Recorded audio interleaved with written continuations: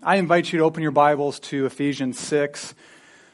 I'm going to read a portion of a very well-known passage. We're entering kind of an exciting part of the Scriptures, one that many of you have heard many times.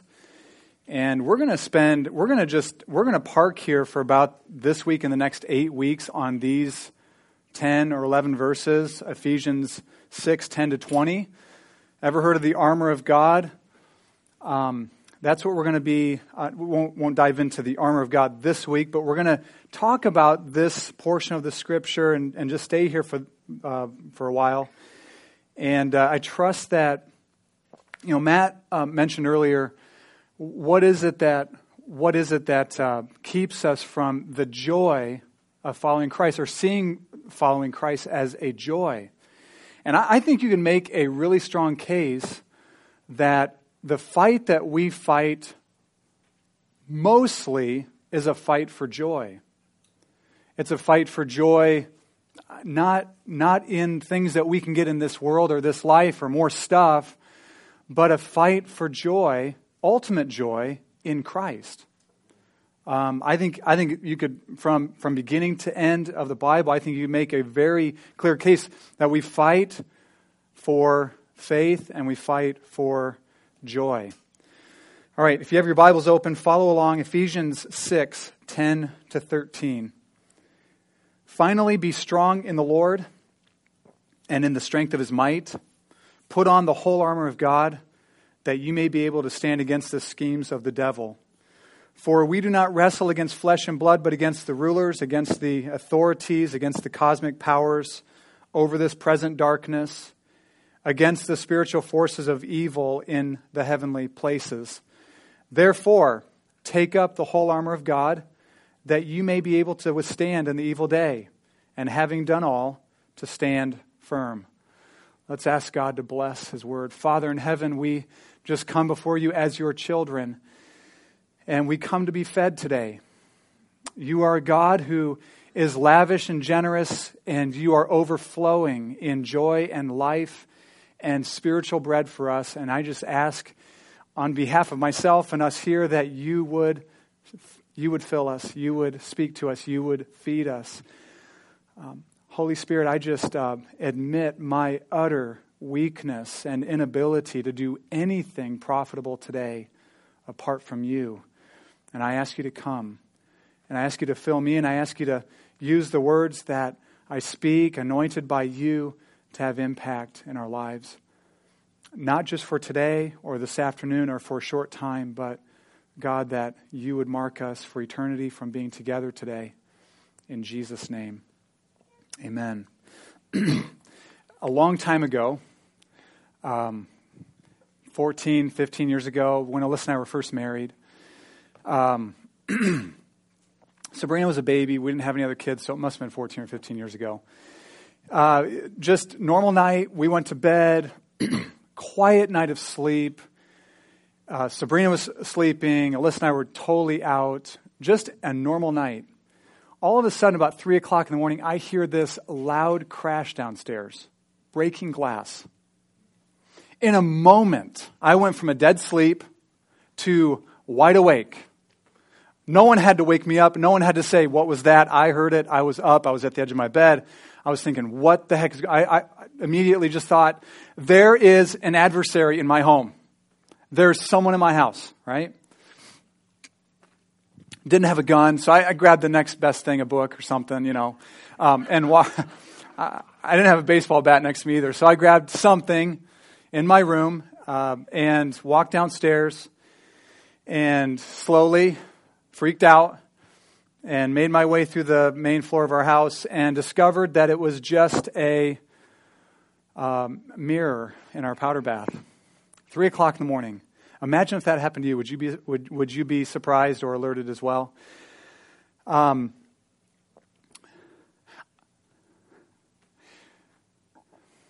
It was not an adversary, but I thought it was. Each one of us does have an adversary, though. In our homes, around us, following us, scheming against us, who hates us, who wants to destroy us. And this morning, I want for you and I don't want to freak you out. Okay, I don't want you to leave afraid today. But I do want this morning to serve as a wake-up call, as an alarm, as an alert to us, to this evil, scheming enemy that we have. If this morning serves that purpose, I would be very happy about that. I think a crying need for our day is for Christians to see themselves as soldiers in a war. As soldiers. Every one of us, okay? From the biggest and strongest to the smallest and weakest. The stay-at-home mother to the corporate executive to the business owner. Every single one of us, we are soldiers in a war. And I don't want us to just give some kind of passive mental assent to this truth, right? Because we've heard these verses before. We've heard other verses. The thief comes to steal, kill, and destroy. We've heard these verses before. We don't want to just give mental assent to this truth, but to truly see the life and death nature of the battle that we're in. John Piper said, "It is crucial for Christians to see their life as warfare." That is not all that it is, but it is that always. So it's not just that, but it is that always. We are always in a war. Think about this. The enemy never takes a day off. He doesn't care if it's your birthday. Doesn't care if it's Christmas.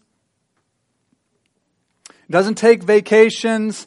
He doesn't call in sick. He hounds God's people, opposes God's work tirelessly. In these verses, Paul labors to awaken us to diligent, alert, serious, earnest war. He labors with the words that he uses. He's like piles one description upon another to awaken us to diligence and seriousness out of our slumber. The first word in our verse is the word finally. It's as though Paul is saying, after all that I've said, here's one more thing. Finally.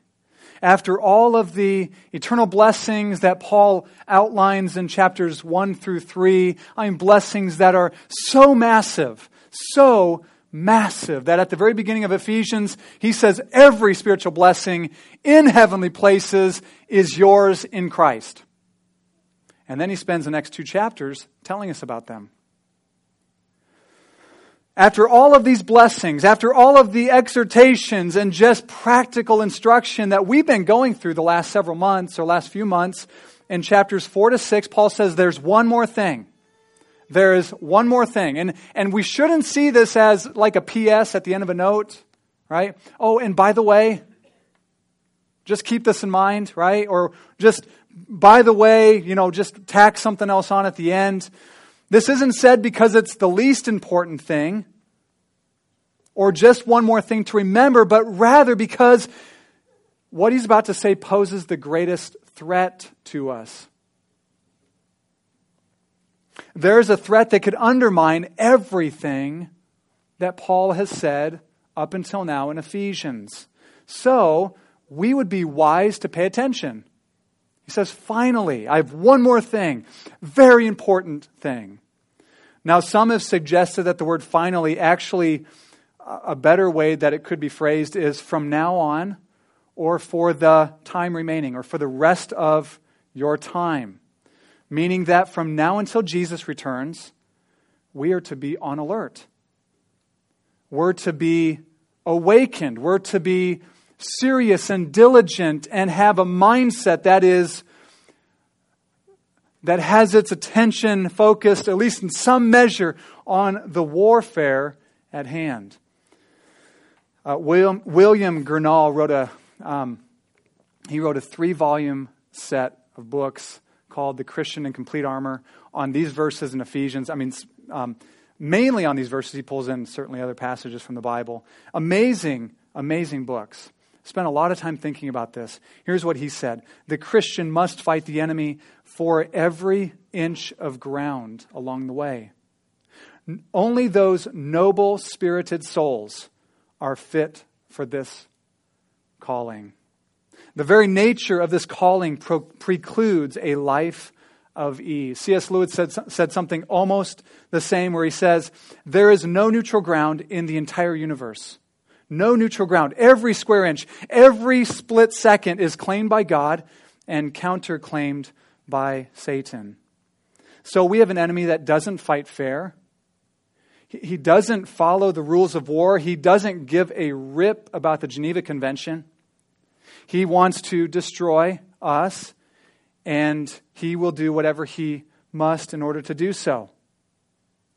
So finally, Paul says, finally, you could sum up the rest of these verses, fight. Finally, engage in the war. Finally, take up your arms and do battle against your adversary. So for the remainder of our time, I want to break up the message into two sections.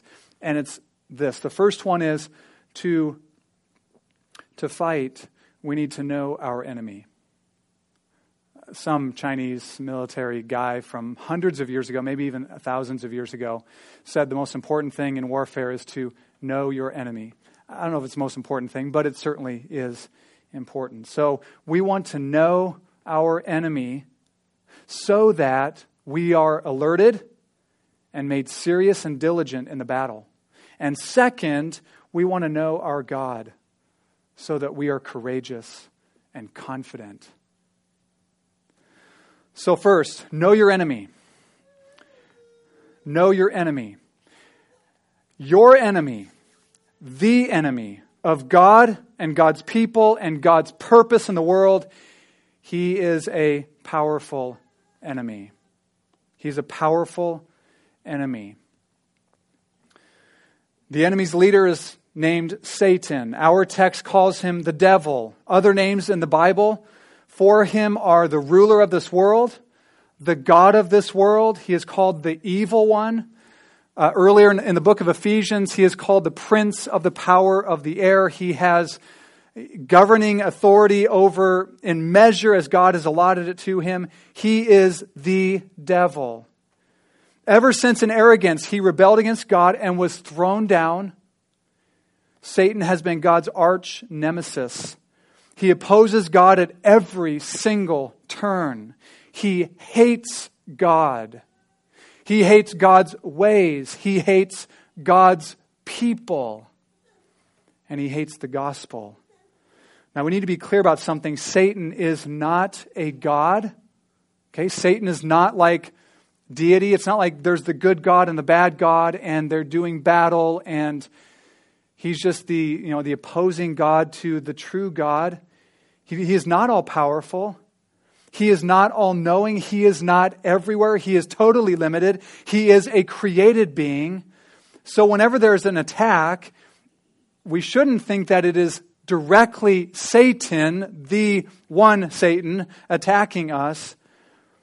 However, we do fight Satan the same way that, say, the Allied forces fought against Hitler, right? When they were in Europe and they were fighting against the German forces and all of the allies of Germany, they were fighting, in some way, they were fighting Hitler. And so in the same way, we are fighting Satan. We are fighting Satan by fighting his captains and foot soldiers and all of his allies.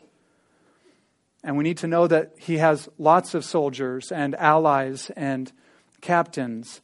The enemy has hordes of workers and allies and soldiers. And we see that in verse 12. For we do not wrestle against flesh and blood, but against the rulers, against the authorities, against the cosmic powers over this present darkness, against the spiritual forces of evil. Some people have spent a lot of time trying to dissect the difference between rulers and authorities and cosmic powers and spiritual forces of evil. And maybe that's a worthy cause. I don't know. We're not going to do that today. I think the point is, if you remember, Paul wants to heighten our attention and give us a sense from this text that this is serious. And so I think the main point is that Satan is not alone. He has a vast army. He has a vast army. We need to be aware that it is not Satan alone, but he has a vast army. So these beings, rulers, authorities, cosmic powers, spiritual forces of evil, whatever they are, we just need to know that there's different ranks, power, and authority, and they are many. They are many. If you remember in Mark chapter 5, Jesus comes to this location. I think he crosses the Sea of Galilee and comes to Gadarenes. And there's this crazy guy that runs toward him. You guys know what I'm talking about? The guy that they tried to chain up and he broke the chains and he ran around naked and he was nuts, all right? You would not let your kids out of the house if he lived in your neighborhood or town. And he came to Jesus, and Jesus said to he was demon possessed. Jesus said, "Come out of him," and then asked him his name, and the man responded. The demons responded through the man, "Legion, for we are many." So a legion it's a group of Roman soldiers that are 3,000 to 6,000 people. Does that mean there were 3,000 to 6,000 demons in this man? Who knows? But there were many. There were many. I get concerned when I hear Christians say things like, "Oh, Satan's just a pipsqueak. He's nothing. We just kind of shrug our shoulders at him and turn away. We don't give him the right kind of attention that we ought to, that we don't have, in a sense, not reverence like we do for God, but in a sense, a right kind of reverence for the power that Satan has and the hordes of workers that he has." John Calvin, in his commentary on these verses, said, "This is not an enemy who may be safely despised." Oh, that was good. This is not an enemy that may be safely despised. So the enemy is powerful. Satan and his demons oppose God continually, and they oppose his people, and they work evil in the world. It's not hard to see the evil being worked in the world by these forces of wickedness. We also need to see that the enemy not only is he powerful, but he has many sneaky and cunning strategies. Your enemy is not other people. Did you know that? Your enemy is not other people. I'm going to say that again. Your enemy is not other people. Paul says, we do not wrestle against flesh and blood, other people, other human beings like us, but we wrestle against these spiritual forces of wickedness. And this is one of the great challenges of us having this attentiveness, not just for a day, but ongoing, because we don't see this enemy with our physical eyes. We can't touch him with our fingers. We can't smell him. We can't hear him with our physical ears. Our enemy is unseen, and this can lull us to sleep, which is why it presents even a greater danger. If the enemy of our souls was another human being, it would make perfect sense to get more guns, or bigger gun, or bigger muscles, or round up some big guys and get them on your side, right? Perfect sense. But our enemy cannot be seen. He is not another human being. He is spiritual. Our warfare is very different than the kind of warfare between human beings.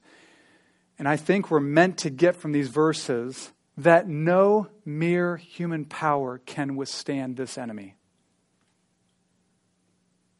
No amount of puffing yourself up and self-esteem can prepare you to fight against this enemy. It was said by someone that the devil comes and harms us from concealment. He comes and harms us from secrecy, from a place of not being able to be seen, and from concealment. Here's the key phrase where it talks about the sneaky and cunning strategies of the devil. We are told to take up the armor of God so that we can stand against the schemes of the devil. The word scheme, the Greek word is methodios. It's where we get the word of method. So there are methods, there are schemes, there are strategies. There are schemes actually means, here's how else you could say it: cunning arts, deceit, craft, and trickery.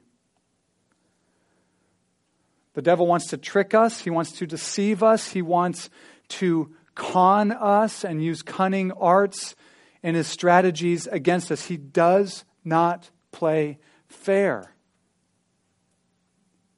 And the devil's always scheming. He's always strategizing. And you could spend a lot of time just on talking about the schemes of the devil. And in fact, William Gurnall spends a lot of time talking about that in his 3-volume work. I just want to quickly point out 5 schemes of the devil this morning. Temptation. One scheme of the devil is temptation. Did you know that the enemy really wants you to sin? He wants you to live a life of sin. He wants you to go against God's ways. He wants you to do what is wrong rather than right, what is evil rather than good. And so he tempts us to do wrong. He tempts with lusts and greed and jealousies. And he tempts us with, when others don't treat us well, he tempts us to take offense and be angry and be unforgiving and hold a grudge. He tempts us in many, many ways. Oftentimes he tempts us most when we are weak, weakened by sin, weakened by sickness, weakened by discouragement, or just weakened by exhaustion. We see this so clearly with Jesus in the wilderness. Jesus wasn't weakened by sin or sickness or discouragement, but Jesus hadn't eaten for 40 days, right? Matthew chapter 4 says, after he had not eaten for 40 days, and it says, and he was hungry, the devil came and tempted him.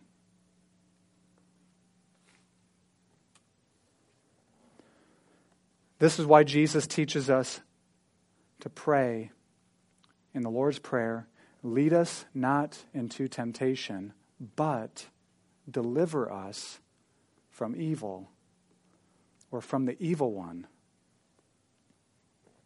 So one scheme is temptation. He's called the tempter, right?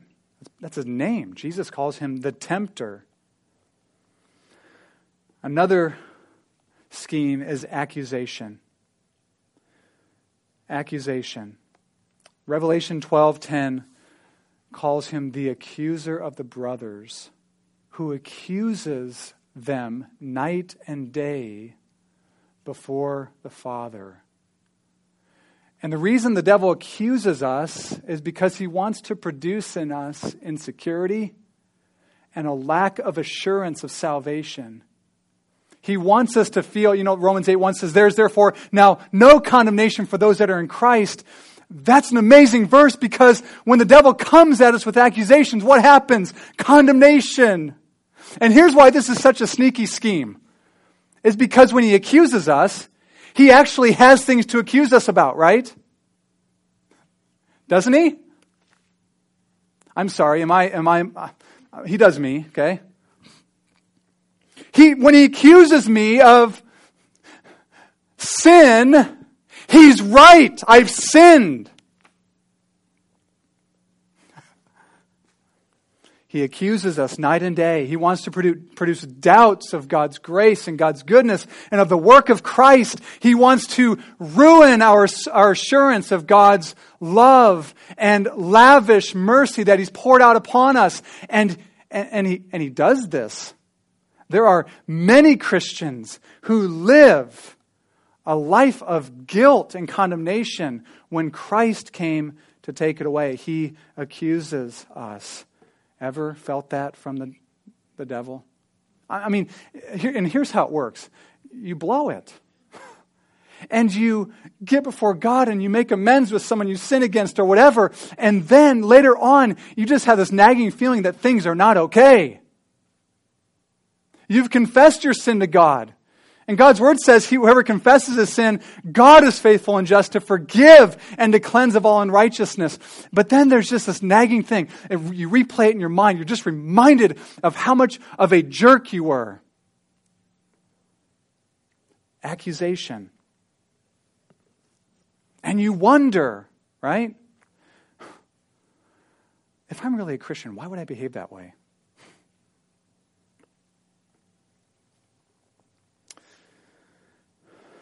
Accusation is a huge strategy. Another one is deception. Revelation 12:9 calls the devil the deceiver of the whole world. Jesus calls him the father of lies, and he's been lying from the very beginning. He is not there to tell you anything true and good when he comes to scheme against you. Genesis chapter 3, from the very beginning, somewhere between Genesis 1:31, I suppose, and Genesis 3, the devil fell, right? Genesis 1:31, God looked at everything and said it's very good. Genesis 3, all of a sudden the serpent's in the garden. Somewhere in there, right, he fell, and in the garden, he's right there. And what does he do? He's lying to Adam and Eve. He's calling into question God's word. Did God really say? But he also deceives us with desires that may seem right. Remember the rebuke of Jesus when Jesus rebuked Peter. And Jesus is saying the Son of Man must go and be crucified and rejected and etc., right? And Peter said, "No way! That can't happen to you." I don't know about you, but I relate with Peter often. I'm just, if I would have been there, I may not have been as a loudmouth like Peter or as boisterous as him, but I just think I would have agreed with him a lot. And Jesus turns to Peter and says, "Get behind me, Satan. For your mind is not set on the things of God, but on the things of man." So he deceives. Here's another way that he schemes. False teaching. All throughout the New Testament. Old Testament too, but just very clearly New Testament. Paul warns Timothy in 1 Timothy about doctrines of demons, teaching of demons. Jesus says in Matthew 24 that toward the end, false prophets will arise and lead many astray. Paul says in 2 Corinthians, I think maybe 10 or 11, that Satan masquerades himself as an angel of light. He comes beautiful, he sounds nice, right? He's a wolf that dressed in sheep clothing.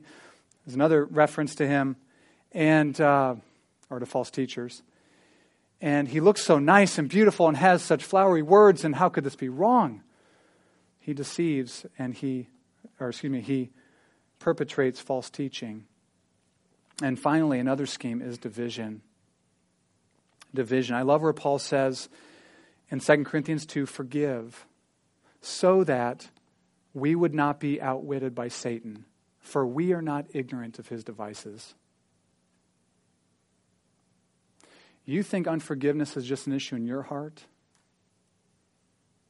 You think it's just you holding on to a grudge? You think it's just between you and one other person?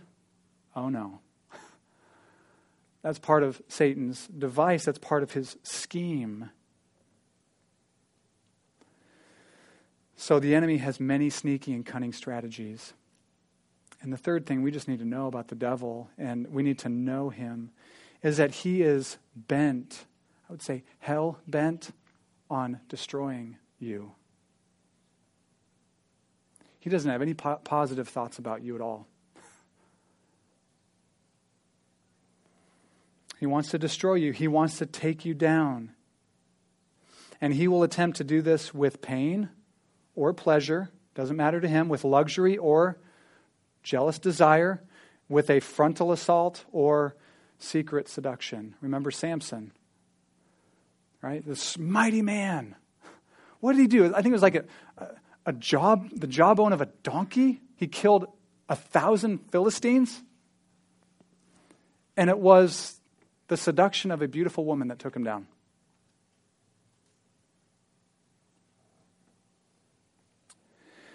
Jesus says the thief, and I don't think Jesus specifically or mainly has the devil in mind there, but the devil certainly is the chief thief, comes only to steal and kill and destroy. That's it. That's all he comes for.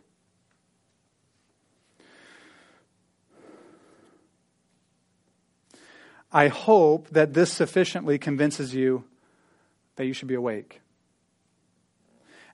And that you are no match for the enemy on your own. That you are no match for him. We don't want to trust in ourselves at all. We don't want to say, oh yeah, we're just going to psych ourselves up and get him. No, we don't want to trust in ourselves or our pathetic resources at all. We want something more than that. And that's why we need to know who our God is. We need to know who our God is. Paul says, finally, be strong in the Lord and in the strength of his might.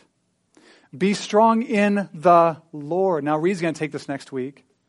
And I think he has pray for him, because I think he has a very formidable challenge to tell us, what does it mean to be strong in the Lord? So I'm just joking. No pressure, Reed. Okay.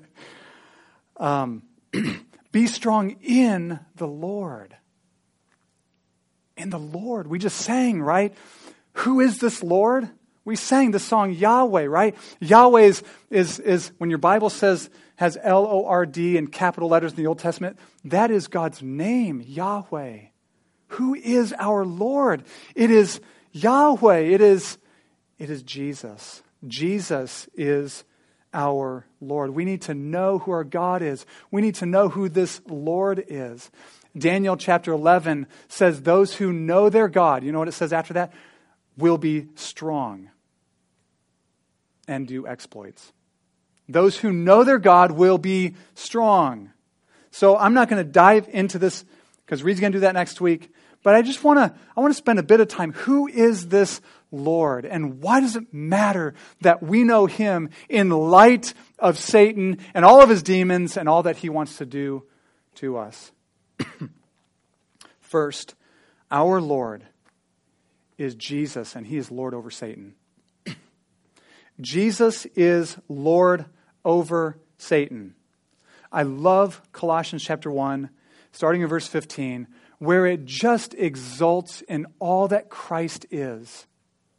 Jesus, I love what Doug Wilson says, Jesus is not like the first, flower child, just this little flowery guy walking around in first century Palestine. He is the Lord.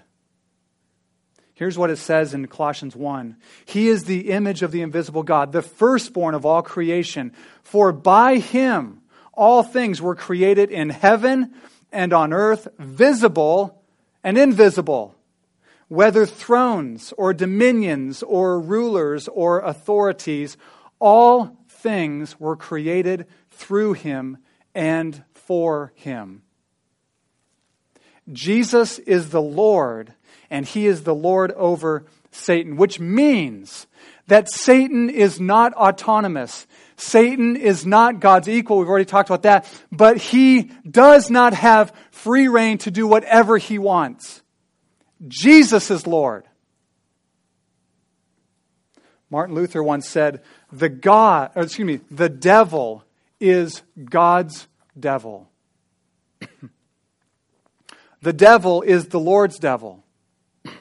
So we need to know that Jesus Christ is Lord over all, right? After he rose from the dead, He said to his disciples, all authority in heaven and on earth has been given to me. He is Lord. Second, we need to know that Jesus is Lord of redemption. He is Lord over Satan. He is Lord of redemption. Jesus Christ has decisively, though not finally, defeated and triumphed over Satan through his death and resurrection. Let me say it again. Jesus has decisively, though not finally, triumphed over Satan through his death and resurrection. Listen to what Colossians 2:15 says. Let me see. Jesus disarmed the rulers and authorities. Rulers and authorities are in our passage too, right? He disarmed the rulers and authorities and put them to open shame by triumphing over them in the cross. Satan thought he was getting the upper hand in crucifying Jesus, but he was committing suicide. Satan thought, I got him. We're taking him down. And he was signing his own death warrant. And because we are in Christ, you and I, if we are in Christ, stand in the triumph and victory of Jesus. Did you know that? We stand in the triumph and victory of Christ. Earlier in Ephesians chapter 1, this is part of Paul's prayer, amazing prayer in Ephesians 1. And he says, I pray that you would know the immeasurable greatness of his power toward us who believe, according to the working of his great might. This power that he worked in Christ when he raised him from the dead and seated him at his right hand in the heavenly places, far above all rule and authority and power and dominion, and above every name that is named not only in this age but also in the age to come. And he put all things under his feet and gave him his head over all things to the church. If all things are under the feet of Christ, and we are part of the body of Christ, and we are seated with Christ, we are in Christ, then we need to know that through the death and resurrection of Christ and the new life that's been given to us, we can stand and fight from a place of victory rather than from a place of defeat. And third, we need to know that Jesus is the Lord of the church. Jesus will extend his triumph at present and in the future through the church. We are not fighting a losing battle. We are not just fighting in vain. We are not fighting in vain. We are fighting a battle, a war that we will be on the winning side of. Christ is coming again to completely rout and remove his enemy and our enemy forever. When Alyssa and I were in college up at Iowa State, we were part of amazing college ministry up there, Salt Company, and we sang this song that was based off of Romans 16:20. And it says, the verse says, and the God of peace will soon crush Satan underneath your feet. The God of peace will soon crush Satan under your feet. And we'd sing the song, and the chorus was, and the God of peace will soon crush Satan. Yes, God will crush him underneath our feet. And everyone would jump and stomp on the ground. It was awesome. Totally awesome. I don't know how that works. I really don't. But it's there. Right? The God of peace is going to crush Satan. And we're not going to get the credit for it. But he is going to do it underneath our feet. He's going to do it underneath your feet and my feet. And so we wrestle. We wrestle, don't we? We fight. We don't take a nap. We don't say, that sounds good, I've heard these verses before. We fight. We wrestle. It's interesting, Paul does not use a military term. Instead, he uses a sport term, like wrestle. Instead of, he does say take up your arms later, but he says, he describes it as wrestling. We wrestle. Wrestling was a popular sport in the games back then, the ancient games, like the Olympic Games today. And the people of Ephesus would have known this very well. So Paul describes our warfare as wrestling. This speaks of hand-to-hand combat. I think there's at least two reasons why Paul uses this term wrestle, and we're going to close with this. Because it's single combat. Colin's a wrestler here, or at least he was. He wrestles one other guy. Right? It's a team sport in the sense that there's guys rooting him on and stuff like that, but he needs to go into the ring and wrestle. He can't have somebody else do it for him. He can't have his team come with him. He must go to the mat and fight his opponent. And you and I all must as well.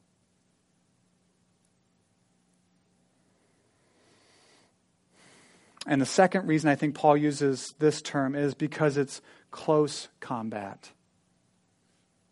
When the enemy comes, he moves in close to take hold of you and throw you down. William Gurnall said this, armies fight at some distance, wrestlers grapple hand to hand. You may be able to dodge an arrow shot from a distance, but when the enemy actually has a hold of you, listen to this, you must either resist manfully or fall shamefully at his feet. What will you do when he comes to grab hold of you?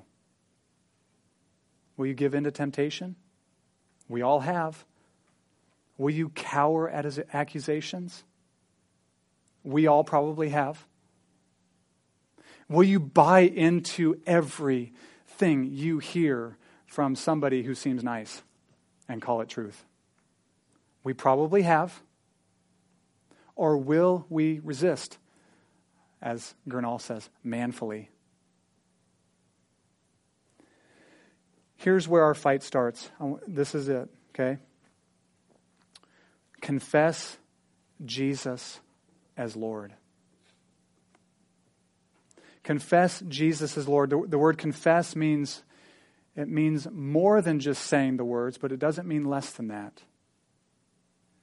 It means more because it means that we agree. The word confess means to speak the same as. So when God says confess Jesus as Lord, we are agreeing with God that Jesus is Lord. And we say those words with our lips. The most fundamental Christian confession, Romans 10:9 tells us, is the confession, Jesus is Lord. Either Christ is Lord of all in our lives, or he is not Lord at all of our lives. I'm not saying we obey perfectly, but either we bow the knee to Christ as Lord of all and just say, come, right? You're Lord. Be strong in the Lord. You be Lord, Jesus. Either bow the knee to Christ as Lord of all, or he is not Lord at all. Either Christ is Lord, or our lives are full of chaos. So confess Christ as Lord. Bow the knee to Jesus Christ. Bow the knee to him. The devil doesn't care if you worship. You don't have to worship him. You can just have some other Lord as long as it's not Jesus. As long as it's not Christ. Now some might say, what are you talking about? I'm here at church today. Yeah, and that's great. I'm glad you're here. I want you to be here. But is he Lord when you walk out the doors, on the way home, in your workplace? Is he Lord in the privacy of your own heart? Is he Lord when you are deliberating on whether to buy this or whether to not? Or is he Lord? Is he Lord? Confess Jesus Christ as Lord. We sang that song, Good Shepherd of my soul, come dwell within me. Take all I am and mold your likeness in me. And I love this line. Before the cross of Christ, this is my sacrifice, a life laid down and ready to follow. Before the cross of Jesus Christ, laying our lives down, saying, you are Lord. I'm ready to follow. Let's do that. Father in heaven, we worship you. We thank you. Jesus, you are Lord. We just confess right now. I confess you are Lord. It's got to be more than words, but it can't be less than that. You are Lord. To the glory of the Father. We want to be strong in you, Jesus, and not find our strength in something else or someone else, or try to do that. So often, we don't have joy in following you because we want to go our own way. God, we have an enemy of our souls who wants to destroy us. But you are the Lord, and we want to be strong in you. As we continue to work our way through this passage in the weeks to come, I pray you'd show us what that looks like. Give us your roadmap for how we can be strong in you and in the strength of your might. I pray this in Jesus' name. And everyone said, amen.